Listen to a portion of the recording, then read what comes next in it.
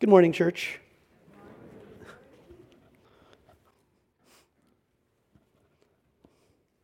Got broken glasses. As Howard said, boy, is today a beautiful day. Like, you could have been somewhere else doing other things. And maybe by now you're wishing you had, but I'm just really glad that you're here. You could be golfing, you could be raking leaves. But you're here, and I believe that God has something that He wants to speak to you, to each of you, and a gift for you. And so I just pray that God would speak and that we would all have hearts to receive what He has for us. I don't know how pastor and staff got like a whole month of appreciation when like mothers get one day, fathers get one day. But I guess in God's good grace, He started. And tomorrow's the last day of October. And I have a lot of leaves in my yard. So if you're looking for some tangible way to show expression of appreciation, you can ask for my address later. But there's a lot of leaves on my yard. It was great to hear the choir.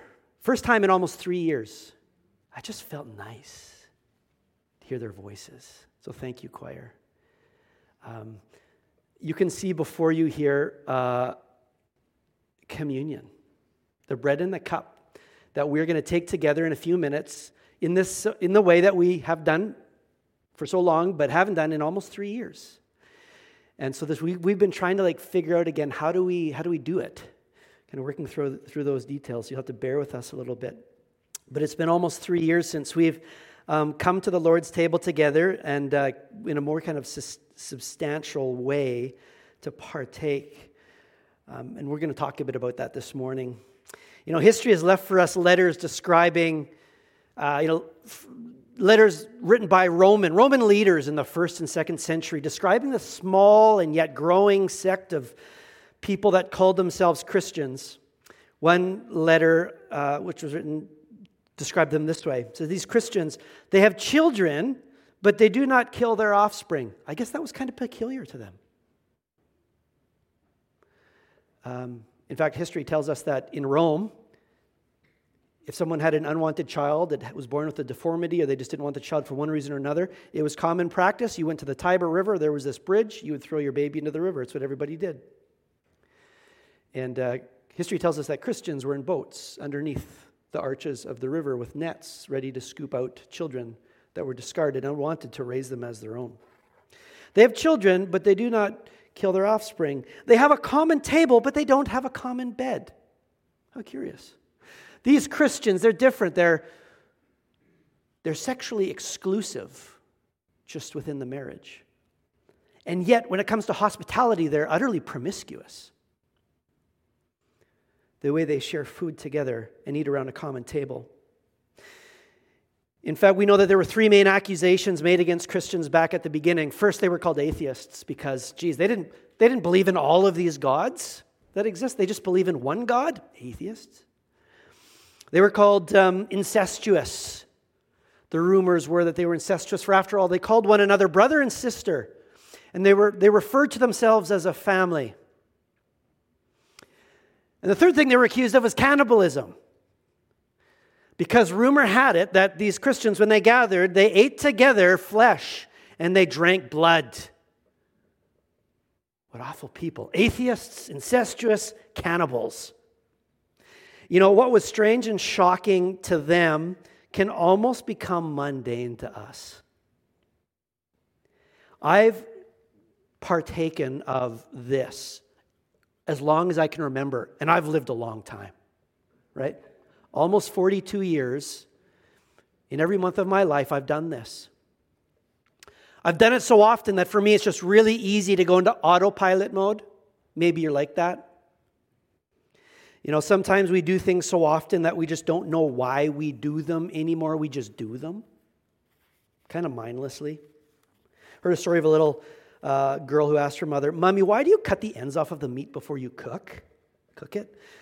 The mother told her she thought it was because it added flavor by allowing the meat to better absorb the spices. But perhaps she should ask her grandmother because she always did it that way.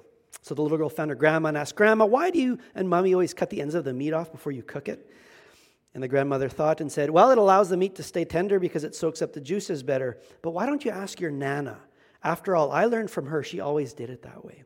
So the little girl found her great-grandma curled up in her lap and said, "Nana, why do you cut the ends off of the meat before you cook it?" And Nana answered, "I had to. My cooking pot wasn't big enough." You know? Some of these things, they just happen, and we just do them, and we do them, but we're not even sure why we do them. I remember in Blind River, sometimes we see things so often we just don't see them anymore. I think I've shared this with you before. There was a big plant in the corner of my office that was dead. Someone came into my office and said, "Rusty, why don't you water your plant?" And I said, "What plant?" And they said, "That plant right there." It was a plant this tall in the corner of my office, facing where I would face from my desk. And I saw it every day, but I didn't see that plant anymore. I didn't water it because I saw it so often, I just didn't see it. And so in a few minutes, we're going to do this again. But I don't want us to just go through the motions when we start practicing this. I want us to know what it is that we're doing. And that's really what we're doing in this series, Better Together. This is the last Sunday, kind of week 8 of this series, where we're trying to bring fresh eyes to what we do as a church when we gather. Why we do it and how we ought to do it. Because God isn't honored when we go through the motions. So we've gone to Acts chapter 2 because in Acts chapter 2 we find a description of the church on day 1 of its existence. And that description of the church shows us 7 or 8 things that they were doing together from day 1, that they were devoted to. They were devoted to listening to God's word together. They were devoted to praying together. They were devoted to serving one another. They were devoted to praising God together. And it says they were devoted to breaking bread together. So as we close this series, and including last week, we've looked at two of the signs that God has given His church. We call them ordinances, kind of a fancy church theological term, which just means things that God has ordained that we do. 2 things that God has commanded His church to do that are signs of the new covenant of which we are a part as followers of Jesus. One of them we talked about last week was baptism, which we do once. And it's a sign of our initiation into relationship with God and initiation into His people, the church. And the other sign that God has given to His church to practice is what we're going to do today. And it's something that the church has always done, not just once, but regularly. And it's a sign that represents the continuation of our relationship with one another and with God. It's called, what is it called? It's called communion. It's called the Lord's Supper. Maybe you grew up in a church where it was called the Eucharist, Mass. The fact that it has so many different names is indicative of the different ways it's been understood and practiced throughout church history, and even it's practiced even this morning amongst the churches that are gathered here in Stonewall. So what is the Lord? I'm going to call it the Lord's Supper because that's what Paul calls it in the text we're looking at.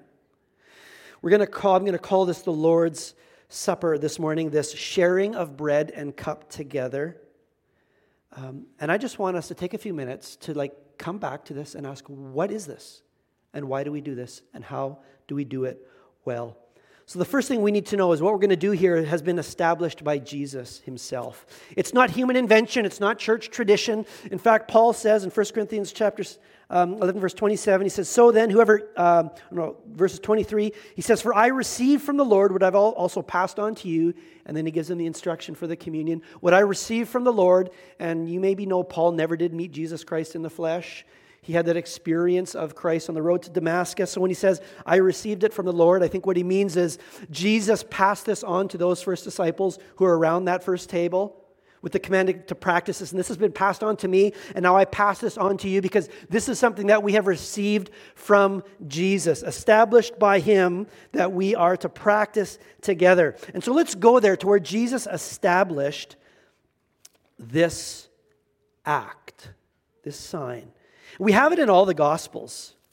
In the first 3, Matthew, Mark, and Luke, kind of in a fuller way. And I'm going to turn to Luke chapter 22 and just read the description, the record of this first meal Jesus had with His disciples. It's Luke chapter 2, verses 7. It says, "Then the day of unleavened bread, then came the day of unleavened bread on which the Passover lamb had to be sacrificed, Jesus said to Peter and John, saying, "Go and make preparations for us to eat the Passover." I'll skip to verse 13. They left and they found things just as Jesus had told them, so they prepared the Passover. When the hour came, Jesus and his apostles reclined at the table, and he said to them, "I have eagerly desired to eat this Passover with you before I suffer. For I tell you, I will not eat it again until it finds fulfillment in the kingdom of God." After taking the cup, he gave thanks and he said, "Take this and divide it among you, for I tell you, I will not drink again from the fruit of the vine until the kingdom of God comes." And he took bread and he gave thanks and he broke it and he gave it to them, saying, "This is my body given for you. Do this in remembrance of me."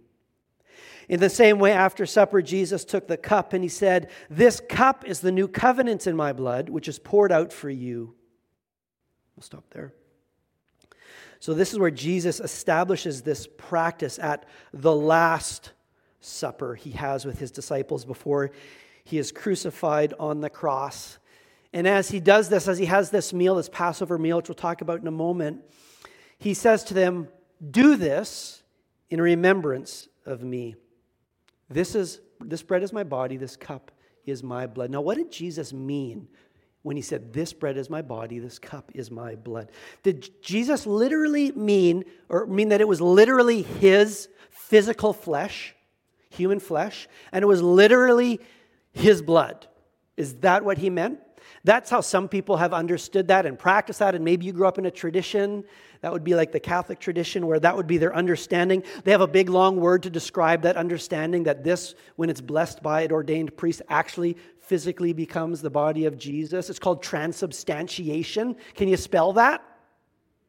Whenever my kids, they're learning to spell, they have to practice, "Dad, give me a word to spell." I always test them with that one. Okay, transubstantiation. It's my go-to. It's the longest word in English I know.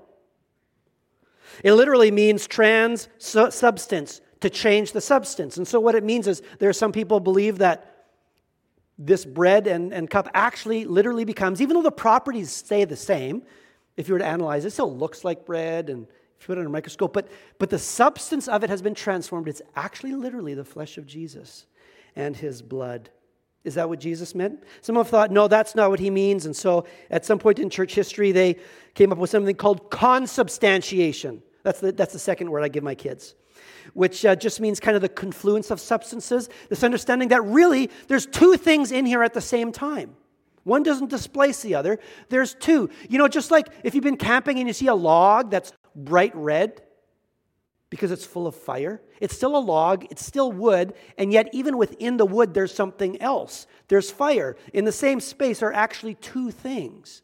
And so some have thought, well, what Jesus means when he says, "This is my body, this is my blood," is that there is a sense in which Jesus' presence in a mystical way is actually in this.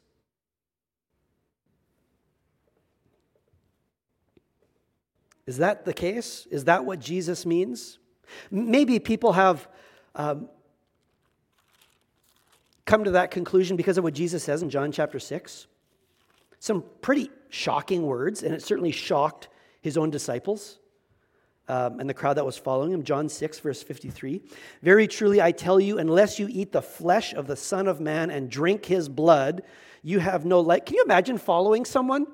And this guy's teaching some good stuff. And then he says this. "Unless you eat the flesh of the Son of Man and drink his blood, you have no life in you. Whoever eats my flesh and drinks my blood has eternal life, and I will raise them up at the last day. For my flesh is real food, and my blood is real drink. Whoever eats my flesh and drinks my blood remains in me, and I in them." And that troubled some people when he said that. And you can understand that. Because even a few verses later in verse 60, it says, "On hearing this, many of his disciples," he had many more than 12, "many of his disciples said, 'This is a hard teaching. Who can accept it?' Aware that his disciples were grumbling about this, Jesus said to them, 'Does this offend you? Then what if you see the Son of Man ascend to where he was before? The Spirit gives life. The flesh counts for nothing. The words I have spoken to you, they are full of the Spirit and life.'" Or another way to say it is, These words I've spoken to you, they are spirit and life.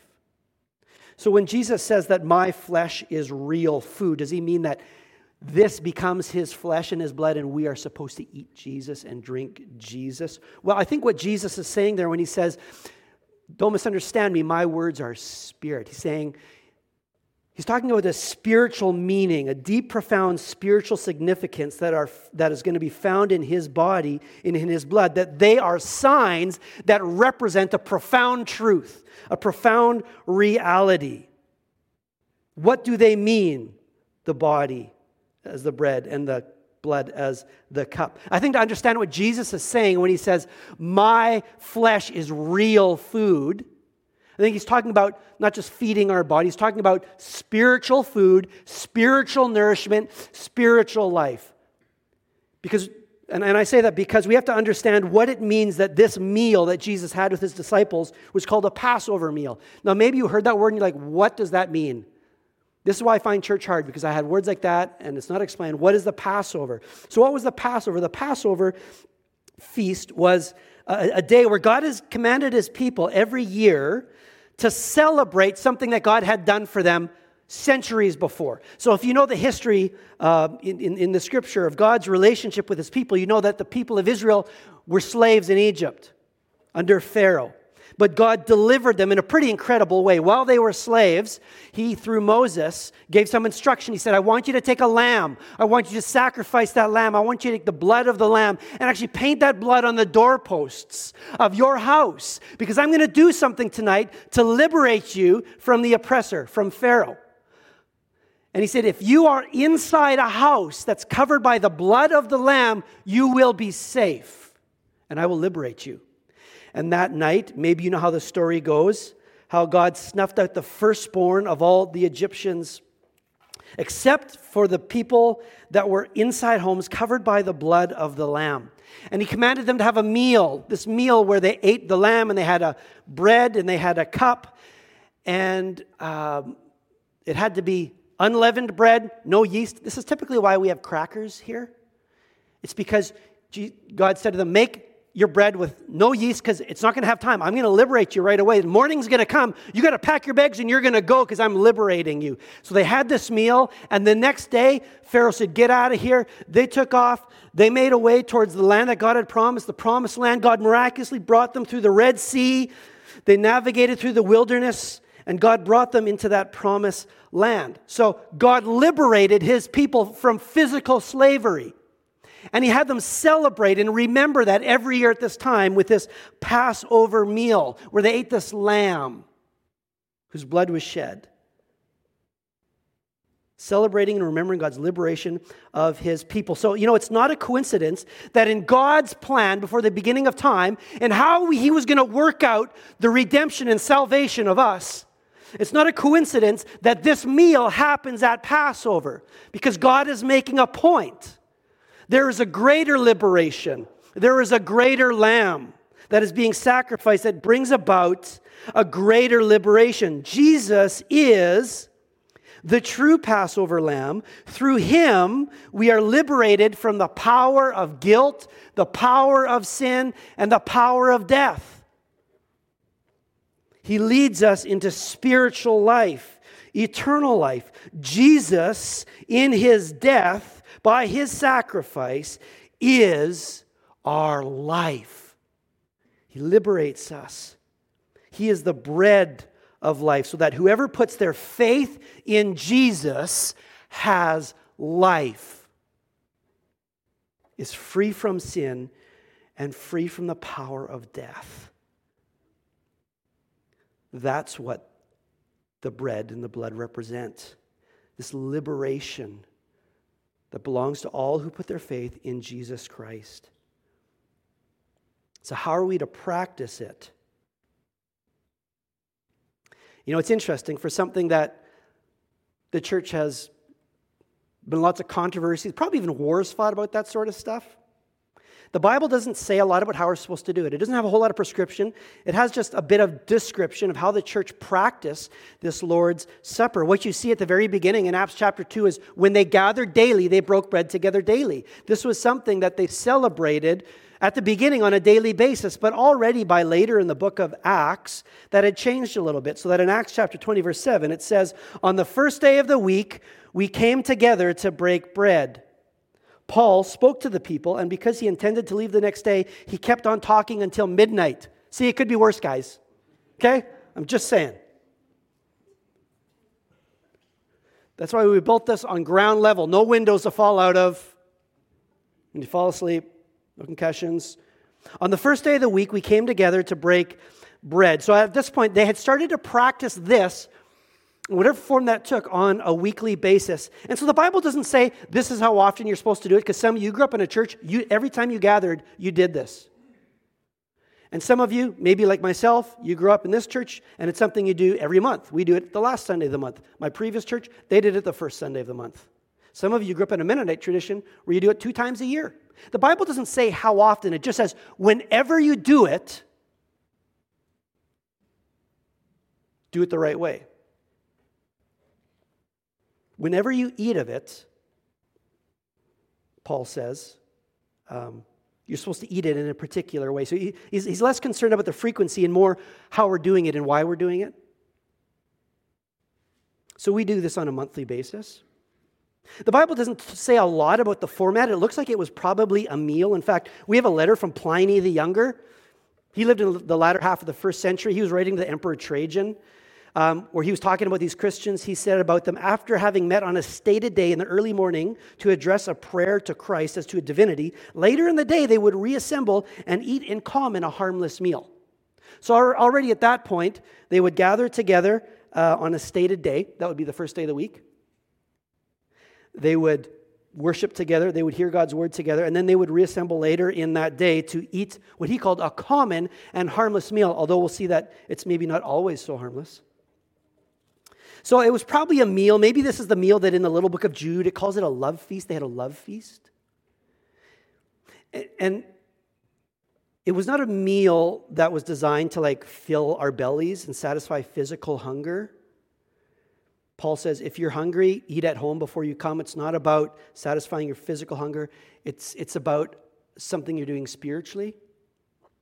And so it was a meal that would culminate in a ceremony. And we're not exactly sure how it looked, but there was one loaf of bread involved, which was broken and distributed and shared by the congregation, and probably one cup that they drank from as well. But this is how Paul says in 1 Corinthians 10:17. He says, because there is one loaf, we who are many are one body, for we all share the one loaf. He's talking about this act, the Lord's Supper. So obviously, at the end of this meal, there was a loaf that they broke into pieces, and they all partook of one loaf and one cup. And so Jesus said with his disciples, when he gave them that bread, he said, take this and divide it among you. And so this is how we do this. We take this bread. In fact, this is one loaf made by Beyond Bread. Pretty good loaf. It's gluten-free, just so you know when we come to it. And you're like, I got celiac. It's all right, gluten-free. Just thank God you were born in 2000 and 2000s. And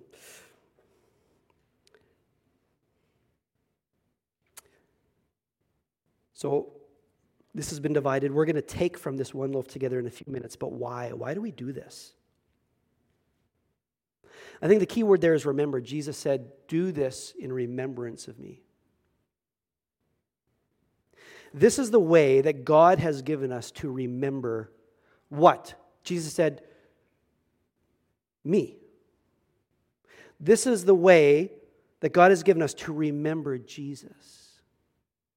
What he has done, who he is, and who we are in him. And sometimes we need those regular times where we come together to remember, to kind of come back to zero, right? To the foundation. This is who I am. This is what my relationship is. I've heard, given as a great marriage advice, that married couples should never stop dating. We're so intentional at the beginning, right?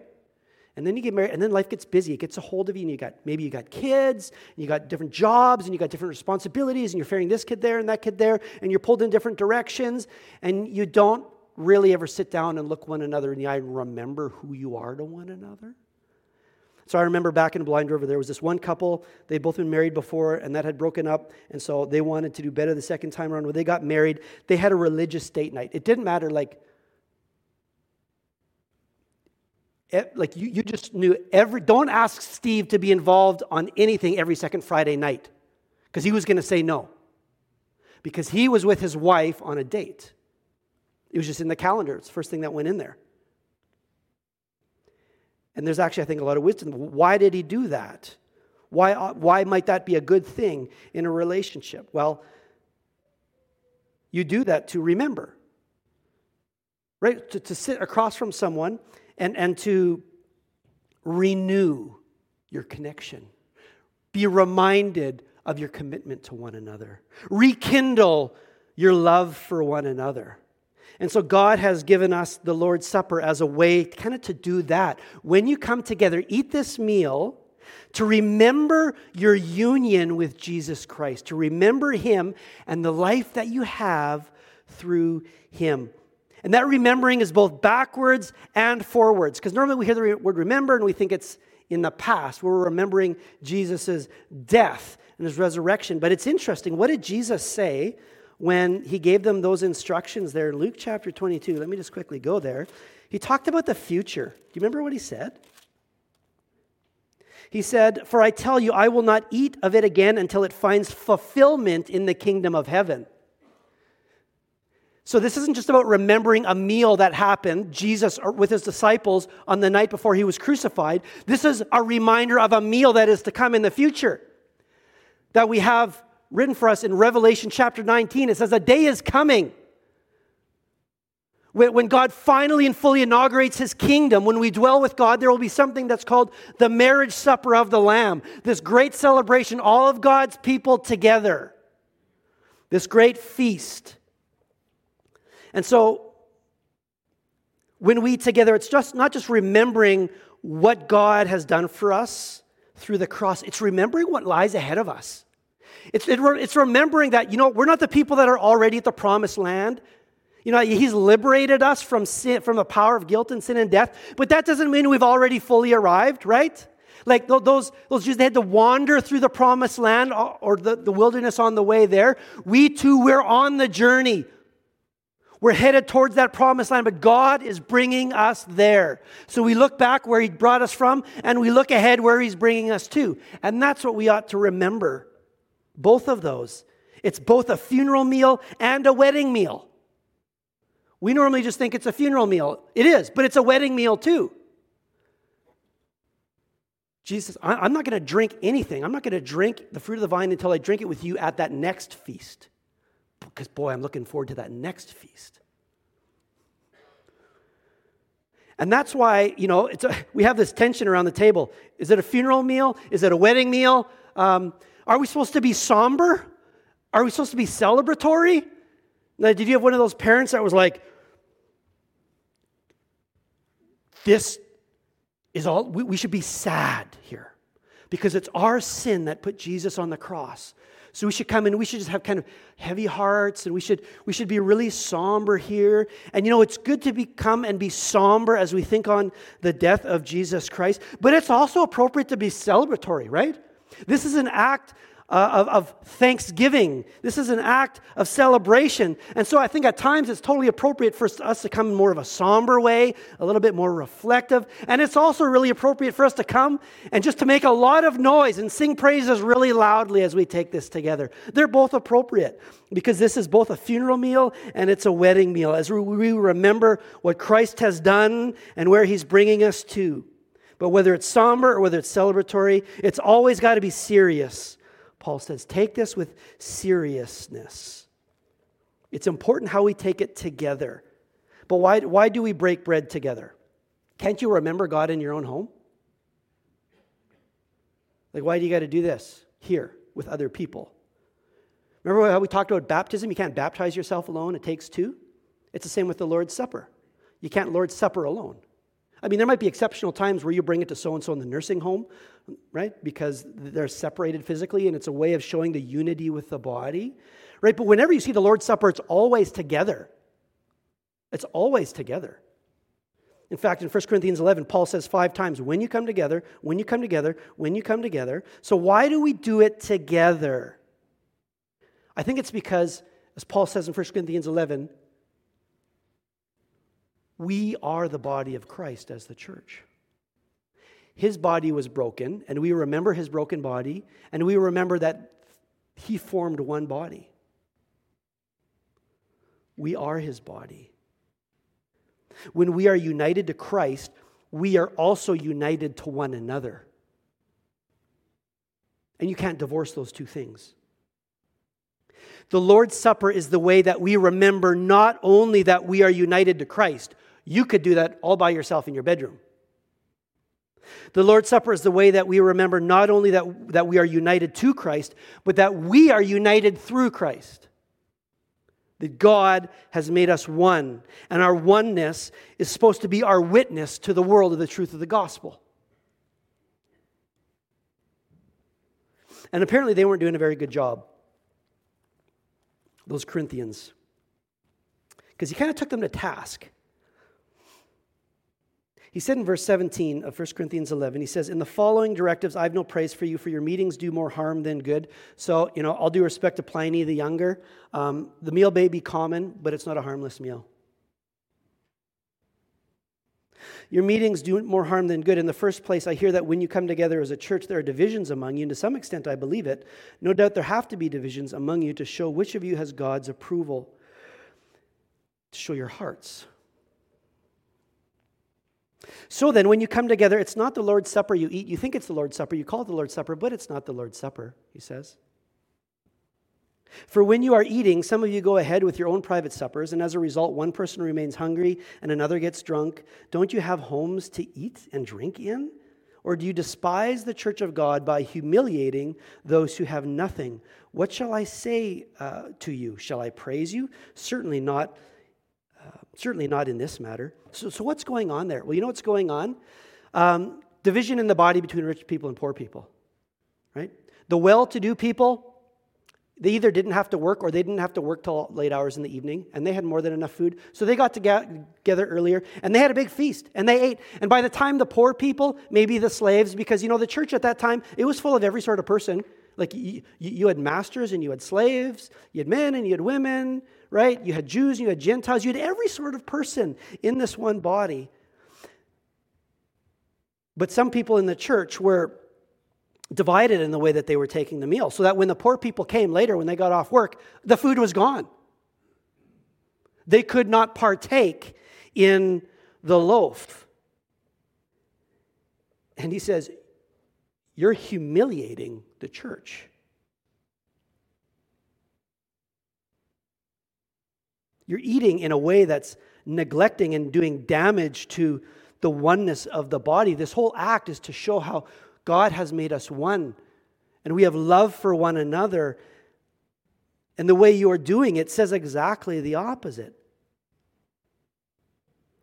For Paul said in Galatians, now there is no free or slave, there is no Jew or Gentile, there is neither male nor female, all are one in Jesus Christ, which is to say God loves everybody the same. God died for the person beside you and loves that person just as much as he did for you, no more and no less. God does not show favoritism, whether you're rich, poor, it doesn't matter who you are. God loves you equally. God cares for you equally. And Jesus' body and blood then is the basis for our mutual love and our mutual care for one another and our peace with one another.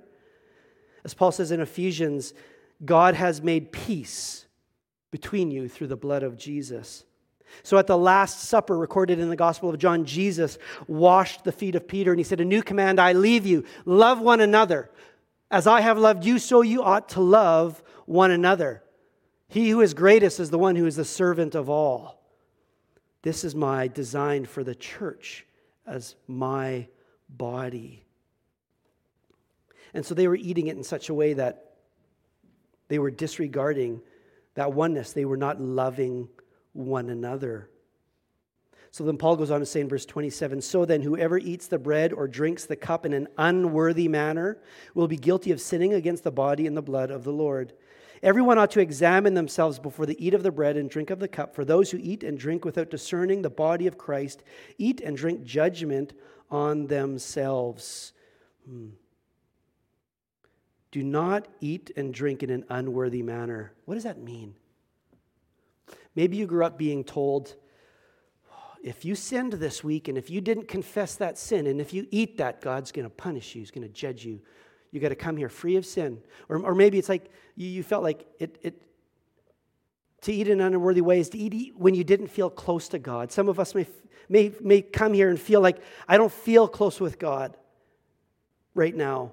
I'm struggling in some way right now. That does not make you unworthy to take this. That's not what he's talking about. This is a place for sinners, for those who need mercy. So what is he talking about? He's saying, don't eat it in such a way where you're saying we are one when you're not trying to be one. Where your words say one thing, but your actions say the opposite thing. Discern the body. Ask yourselves, am I living in unity within the body of Christ? Or am I showing a lack of regard to somebody, a lack of love and care? And that can take so many different forms, right? People can be divided along social, economic, racial lines. Right? People with their own groups, their own little tribes, separated. And that was the culture that the Christians in Corinth had come out of when they were pagans. When they went to their temples for their feasts, the rich people got together and they ate better food, and the poor people, they got together and they did their thing. And then the engineers, they had the engineers guild. The engineers feasted together, and then the doctors did their thing. And everyone was separated in their own little group of people just like them.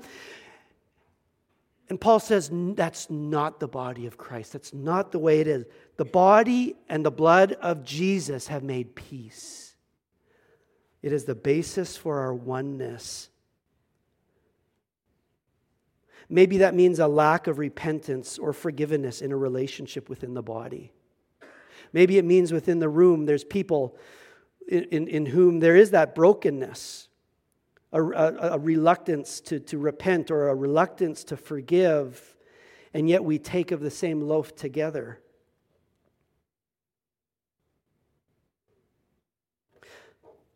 Maybe that lack of regard for the body can be just living in cliques. Did you know that some churches have cliques? Apparently this is a thing in some places. I don't know about here. But like it's sometimes when you've got your little circle of people, hey, I've got my 8 friends, I'm good, I'm content, I hang out with them, I talk with them, I do stuff with them. God brings other people into the life of the body. They're sitting by themselves up in the balcony, they're, in the corner of the foyer, there's someone new, you don't know who they are. What does it mean to show out regard for the body, the oneness of the body? It means leaving your circle to bring somebody else in. It means being utterly hospitable, including others. Showing regard, showing that oneness in Christ that crosses all lines.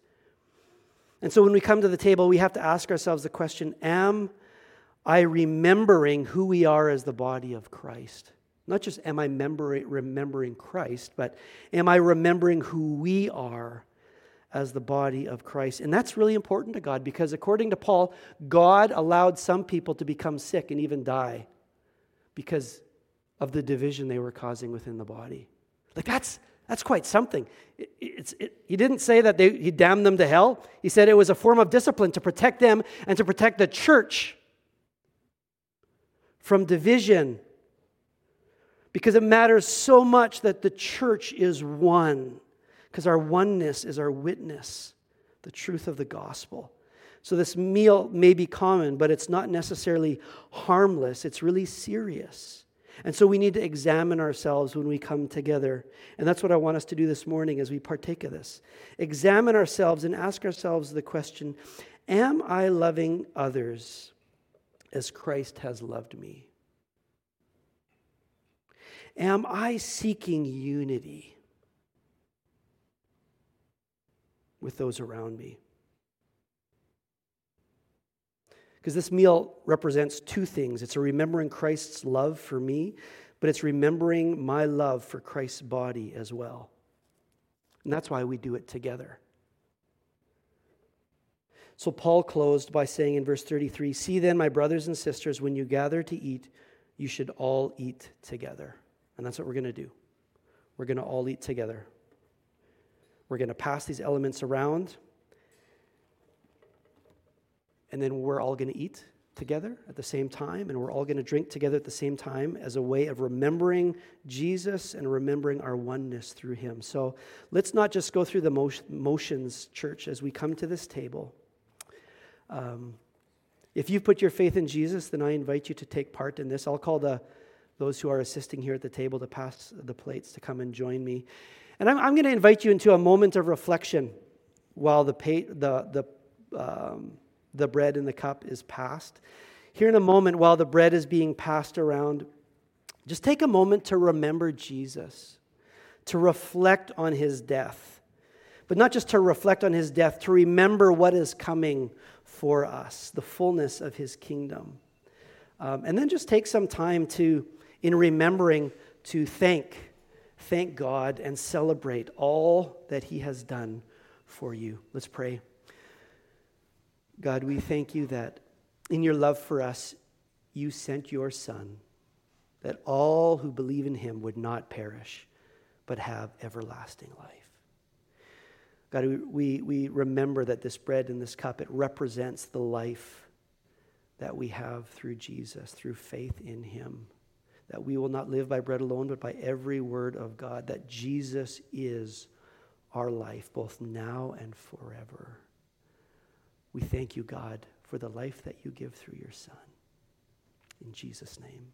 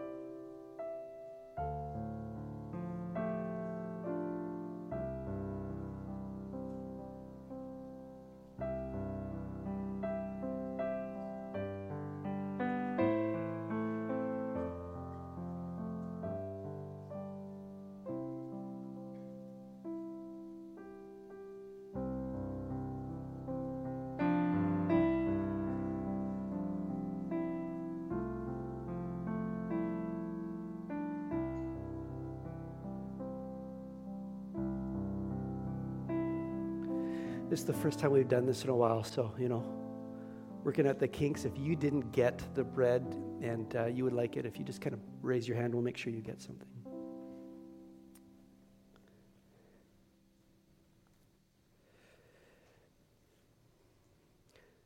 The Lord Jesus, on the night he was betrayed, he took bread. And when he had given thanks, he broke it and he said, "This is my body, which is for you." Just think of that. He's talking about you. This is my body, which is for you. Do this in remembrance of me. Let's eat together.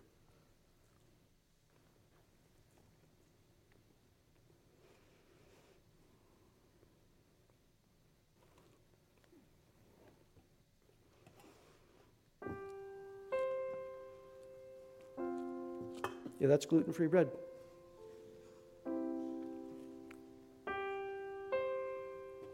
As these cups are being passed,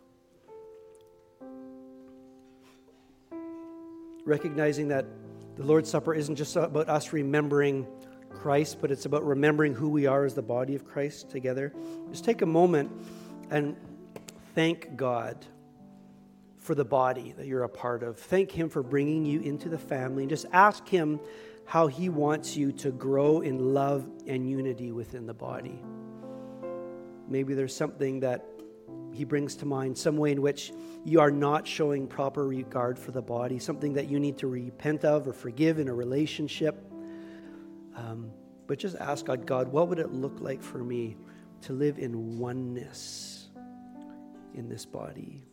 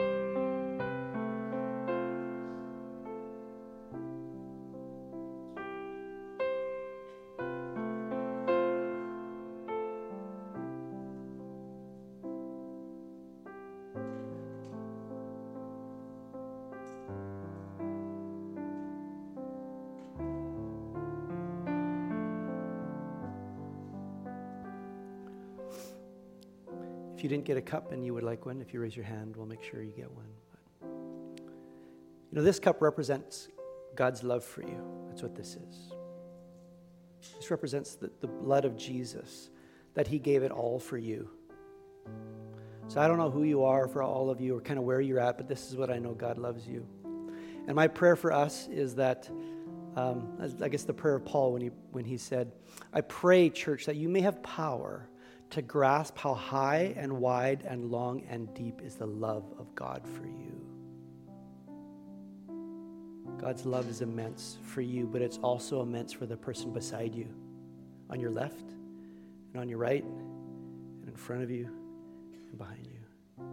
Together we are one in Christ. In the same way, after supper, Jesus took the cup and He said, this cup is the new covenant in my blood. Do this whenever you drink it in remembrance of me. Let's drink together.